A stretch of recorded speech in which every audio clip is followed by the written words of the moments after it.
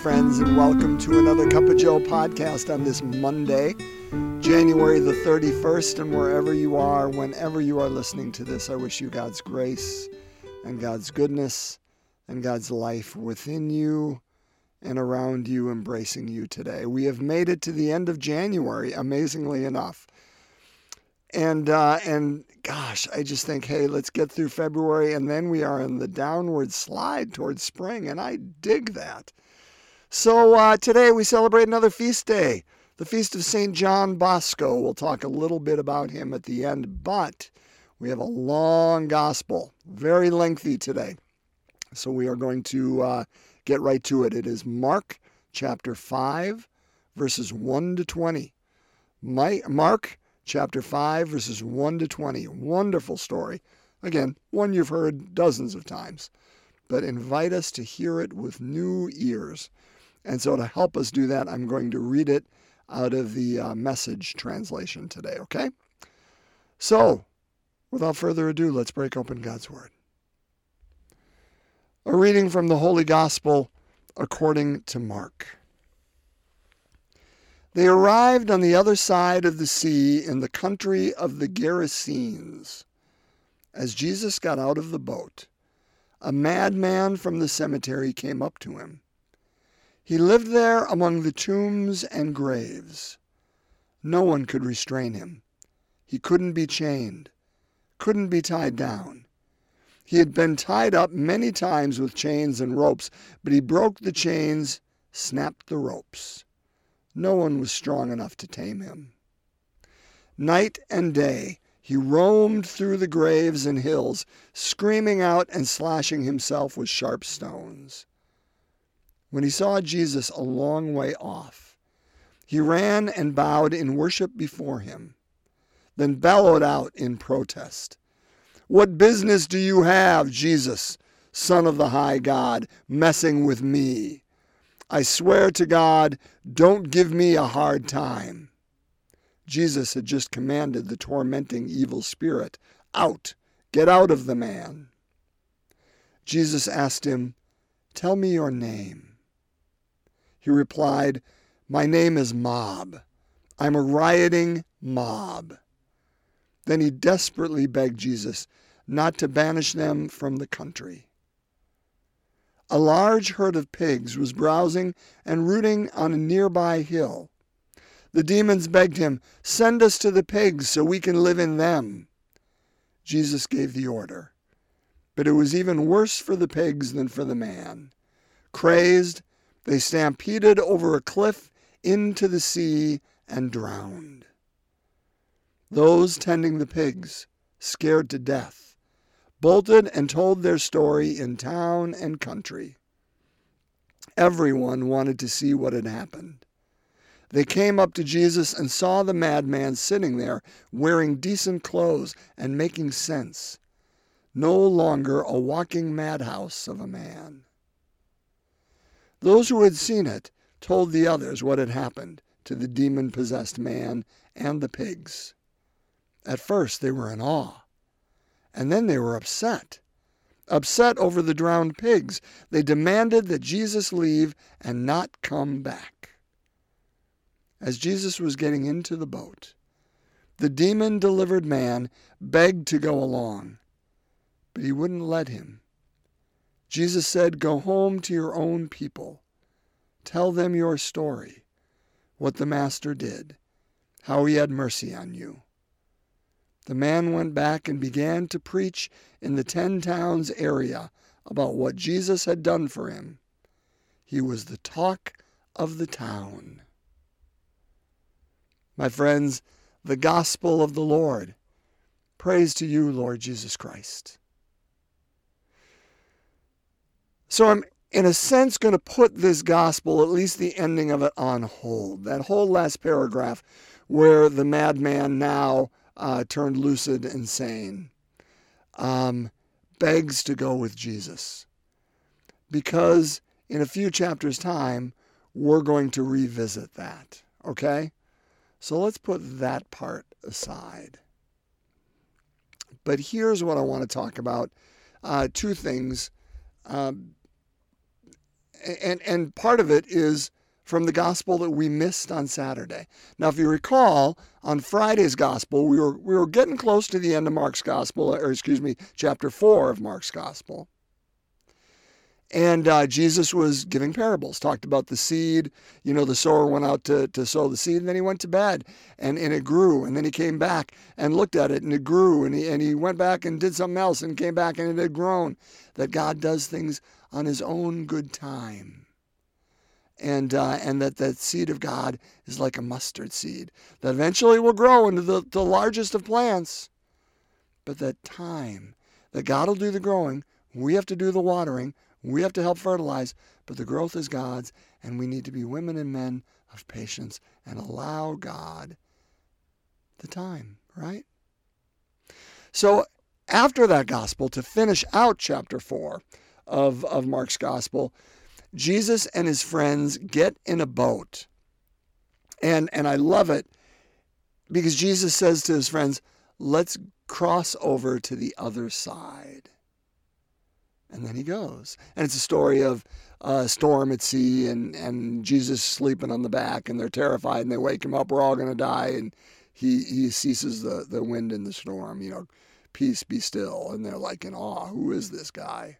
That even the wind and the waves obey him, right? But I want to focus on that line. Let's cross over to the other side.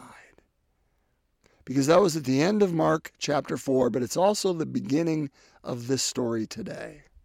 We might have missed it because it's like, boom, first line. They arrived on the other side of the sea, in the country of the Gerasenes. Why is that important? Who are the Gerasenes? We don't know them. I don't know them unless they're my neighbors. And, John and Melissa Gerasene. I don't know who they are. Well, here's what we know about them. We know they live in the area of the 10 towns called the Decapolis. So that is a Roman name, Decapolis. And therefore, it's Gentile territory. We know that by the name of the cities. We know that by the fact that these people are tending swine, right? And pork, of course, was an unclean animal. Pigs were. And the Jewish people, of course, didn't partake in that. So we know that Jesus is in Gentile territory. But I guess here's what I invite us to ponder. Brothers and sisters, Jesus wasn't afraid to go over to the other side. He wasn't afraid to enter into a place where, with which he was unfamiliar with them and they were unfamiliar with him. He wasn't afraid to go into a place where everybody would say to him, what are you doing there? Why are you talking to them? And he knew it would create controversy and conflict. And some people would be all a Twitter. Not on Twitter. They didn't have it at the time, not to my knowledge anyway. Perhaps there was some technological advances here and there, and maybe in the Decapolis. But they would be all a Twitter. He wasn't afraid. He wasn't going to let the gossip. He wasn't going to let what some people said was right and wrong, or whatever rules were in place, or the unknown, or the whatever it was, fear. He wasn't going to let it stop him from going to the other side. Here's my point. Brothers and sisters, who's on the other side for us? Who are those people with whom we kind of do our best to say, hey, you stay over on your side of the sea, I'll stay on mine. And we're all good. It might be family. You stay on the other side of that text line, email chain, phone. I'll stay on my side. We're good. Is it past friendships that have curdled and turned sour? You stay over there. You stay in the past back there on your side of the argument. I'm going to stay on mine. Is it people who don't look like us? People who don't act like us? People who don't think like us? people who simply don't like us, people who simply I don't know. And therefore, I don't really know that I want to get to know because it takes too much energy. Jesus wasn't afraid to go to quote unquote the other side. My friends, gosh, I think our faith invites us to. Now, we can't always do it because, there's a home base too from which we must, I guess I'd use the idea that, there's a time to go out on mission. There's a time to come back. And there's a time to go out and a time to come back. We need to do both and. Action and contemplation. Isn't that it? That's what Richard Rohr named his community, Center for Action and Contemplation. And I think he's onto it. There's a time for action, for going out to the other side, not just among our own. Shoot, even the Gentiles, he says, do that. Even the pagans do that. Are we called to venture out into whatever unknown it is? Not just so we, brothers and sisters, carry the truth and we become saviors, but so we can allow ourselves to be open to whatever the other side is and allow ourselves to be changed. That's really the scary part, isn't it? Is venturing out there to realize maybe we don't have it all. And then coming back and processing, what does that mean for me? What does it mean about who I am? What does it mean about what that invites me to in terms of my attitude, in terms of my outlook, in terms of how I understand God, how I understand the church, and how I understand my role within that? Because, brothers and sisters, if our faith doesn't invite us to grapple with who God is, if all we have to do is read a book written 2,000 years ago and it's going to tell us what to do, we don't have to engage at all. But that book doesn't tell us anything about the issues of today. And don't let other people tell you what to do. How do we wrestle like Jacob did? How do we wrestle with God? Because you darn well better. And I too. How do we wrestle? That's that moment where we come back home. We got to wrestle and understand, what does this mean that I go to the other side? And when we integrate, then we go out somewhere new and we go to the other side and we come back again, because we're going to encounter madmen. We're going to encounter anger. We're going to encounter demons. It's going to be an adventure. But brothers and sisters, we're not alone. We're with friends. And beyond that, our God is with us. And our God invites us to be more full, to be stretched, right? Stretched into the fullness of Christ. Which means we're not there yet. We're not there yet. Second point, and it's this. I love this idea where the madman comes, they're describing him, couldn't be changed, couldn't be tied down. He had been tied down many times with chains and ropes, but he broke the chains, snapped the ropes. No one was strong enough to tame him. Night and day he roamed. And then when he did encounter him, Jesus looks at him and says, "Tell me your name." Right? Real quickly, here's my point with this. My friends, our God is stronger than whatever's going on in your life and mine. It may not feel that way. It may feel like, gosh, I cannot control this. Hey, I just had a funeral on Friday afternoon for a good man who was an alcoholic, but sober the last 30 years. With the grace of God, he was tamed. This madman couldn't be tamed by anyone. Nothing could hold him. But you know who did? Our God. Because our God is even stronger than that demon of alcohol. And he's stronger than whatever demons we carry, because we do. We do. And what he invites us to do, brothers and sisters, and we need to be fearless in this, and we need to be honest, is he invites us to look within and name that demon.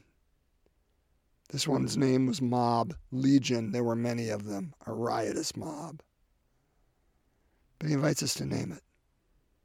No different than this good man that we lifted to the kingdom on Friday. Because what alcoholics do when they go to AA every meeting? Hi, my name is, and I'm an alcoholic.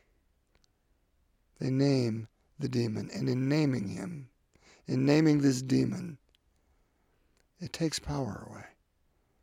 And it gives it over to the one who can tame it, because I can't.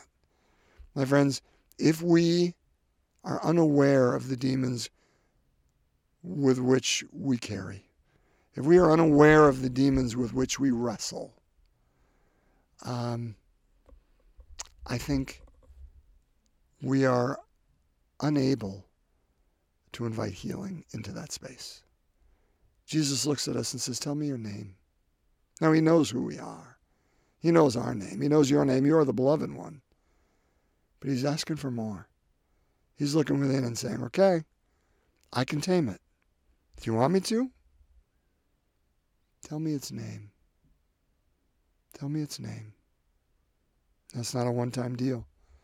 My friend every day for 30 years had to wake up and as they say, one day at a time, and had to choose to say, I will not today.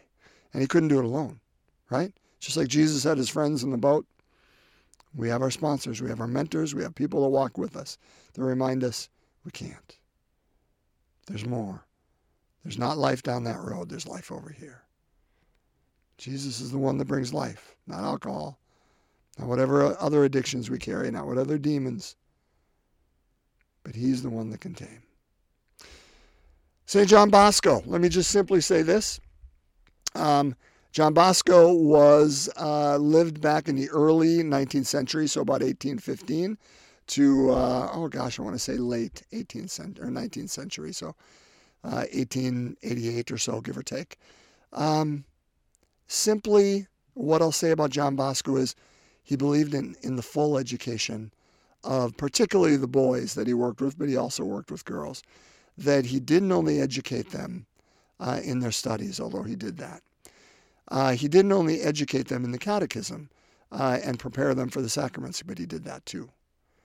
But he also found work and created mentors for these young boys and young girls in professions, particularly in creating and building and making footwear or tailoring, or what he's known most for, which is creating a publishing house. He didn't just look at somebody and say, okay, somebody comes door to door, like James says, and say they're hungry, and he says, oh, I'll pray for you, keep warm and well fed, blessings, good luck to you. You know, he's like, okay, how can I set them up with the tools to be who they need to be in life, to be the young men and young women that they're called for? Gave his life for that. I mean, not in a martyred sort of way, but gave his entire life to assist these young boys and young girls. That was his ministry. And based much of it on St. Francis de Sales, and created a Salesian order, the Salesians, that John Bosco did. Again, just a good man. Italy is where he grew up, lived, and died. But just saw his niche, his corner of the world, and it was particularly orphaned, but young boys and girls that didn't have a chance in the world. And he's like, I can help give them that chance. And he did. And we honor that today. So, my friends, let's pray. We're going to work through the sorrowful mysteries this week, okay? And so let's bring whatever's going on in our hearts. Let's name it. And let's bring it before our God in the name of the Father, Son, and Holy Spirit. Amen. The first sorrowful mystery, the agony in the garden. Our Father, who art in heaven, hallowed be thy name. Thy kingdom come, thy will be done on earth as it is in heaven. Give us this day our daily bread. Forgive us our trespasses, as we forgive those who trespass against us. And lead us not into temptation, but deliver us from evil. Hail Mary, full of grace, the Lord is with thee. Blessed art thou among women. Blessed is the fruit of thy womb, Jesus. Holy Mary, Mother of God, pray for us sinners, now and at the hour of our death. Amen. Hail Mary, full of grace, the Lord is with thee. Blessed art thou among women. Blessed is the fruit of thy womb, Jesus. Holy Mary, Mother of God, pray for us sinners, now and at the hour of our death. Amen. Hail Mary, full of grace, the Lord is with thee. Blessed art thou among women. Blessed is the fruit of thy womb, Jesus. Holy Mary, Mother of God, pray for us sinners, now and at the hour of our death. Amen. Hail Mary, full of grace, the Lord is with thee. Blessed art thou among women. Blessed is the fruit of thy womb, Jesus. Holy Mary, Mother of God, pray for us sinners, now and at the hour of our death. Amen. Hail Mary, full of grace, the Lord is with thee. Blessed art thou among women. Blessed is the fruit of thy womb, Jesus. Holy Mary, Mother of God, pray for us sinners, now and at the hour of our death. Amen. Hail Mary, full of grace, the Lord is with thee. Blessed art thou among women. Blessed is the fruit of thy womb, Jesus. Holy Mary, Mother of God, pray for us sinners, now and at the hour of our death. Amen. Hail Mary, full of grace, the Lord is with thee. Blessed art thou among women. Blessed is the fruit of thy womb, Jesus. Holy Mary, Mother of God, pray for us sinners, now and at the hour of our death. Amen. Hail Mary, full of grace, the Lord is with thee. Blessed art thou among women. Blessed is the fruit of thy womb, Jesus. Holy Mary, Mother of God, pray for us sinners, now and at the hour of our death. Amen. Hail Mary, full of grace, the Lord is with thee. Blessed art thou among women. Blessed is the fruit of thy womb, Jesus. Holy Mary, Mother of God, pray for us sinners, now and at the hour of our death. Amen. Hail Mary, full of grace, the Lord is with thee. Blessed art thou among women. Blessed is the fruit of thy womb, Jesus. Holy Mary, Mother of God, pray for us sinners, now and at the hour of our death. Amen. Glory be to the Father, and to the Son, and to the Holy Spirit, as it was in the beginning, is now, and ever shall be, world without end. Amen. O my Jesus, forgive us our sins, save us from the fires of hell, lead all souls to heaven, especially those in most need of thy mercy. In the name of the Father, Son, and Holy Spirit. Amen. St. John Bosco, pray for us. My friends, welcome to the end of January. Welcome to a new week. Let's make it a good one, shall we? And God's peace to all of you.